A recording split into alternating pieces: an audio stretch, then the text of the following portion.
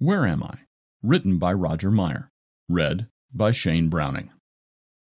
At some time or another, we have all been temporarily lost, turned around, going the wrong way, or on the wrong road, or at the wrong address. Perhaps we received bad directions, saw a misleading road sign, or missed a turn, or encountered unforeseen obstacles in our path. How do we get to where we are trying to go?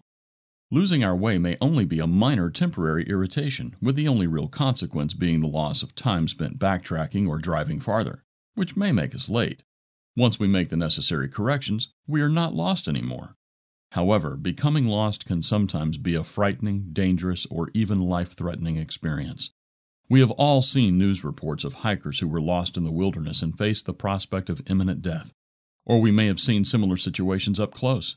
We may hear of someone being lost in a city, going missing in a place where, among so many people, it can actually be quite easy to disappear. How tragic it is when a person loses their way, no matter what circumstances. One day I was in the grocery store, and when I turned a corner, I saw a little boy of about 5 years of age.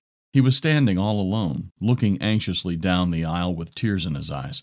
I asked if he was looking for his mother or father. He said he could not find his father. I told the boy to stay right there and that I would find his father for him. About a minute later, I saw a man walking quickly from aisle to aisle, stopping briefly to check each aisle as he walked past. I asked if he was looking for a little boy. He said he was, and I led him to his lost son. You should have seen the look of joy and relief on the little boy's face when he saw his father. That little boy had simply become distracted for a moment, stopping to look at something while his father walked on. What about us and our spiritual lives? If you were once walking with your Father, have you at some point become distracted and strayed away, losing touch with Him? We can easily become distracted by the cares of this life and lose our way. We can become disoriented and go the wrong way. Later we may regain our focus only to realize that we have become lost or are on the wrong path. We may then ask ourselves, where am I? How did I end up here? When this happens to us, what can we do? The Bible tells us the path leading to life is narrow, while the path leading to destruction is broad. Quote, "Enter by the narrow gate, for wide is the gate and broad is the way that leads to destruction, and there are many who go in by it. Because narrow is the gate and difficult is the way which leads to life, and there are few who find it." Unquote. See Matthew chapter 7, verses 13 and 14. How do we find the right path? Through His Word, God shows us the right path. Quote, "Your word is a lamp to my feet and a light to my path." Unquote. Psalm chapter 119, verse 105.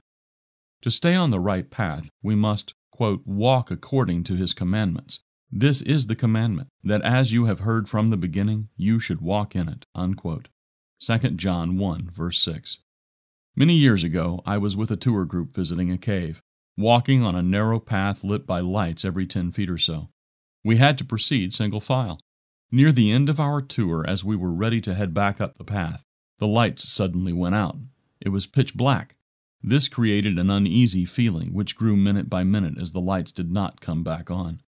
Finding our way back in the dark would have been extremely challenging. Thankfully, the lights did come back on, and we made it back safely.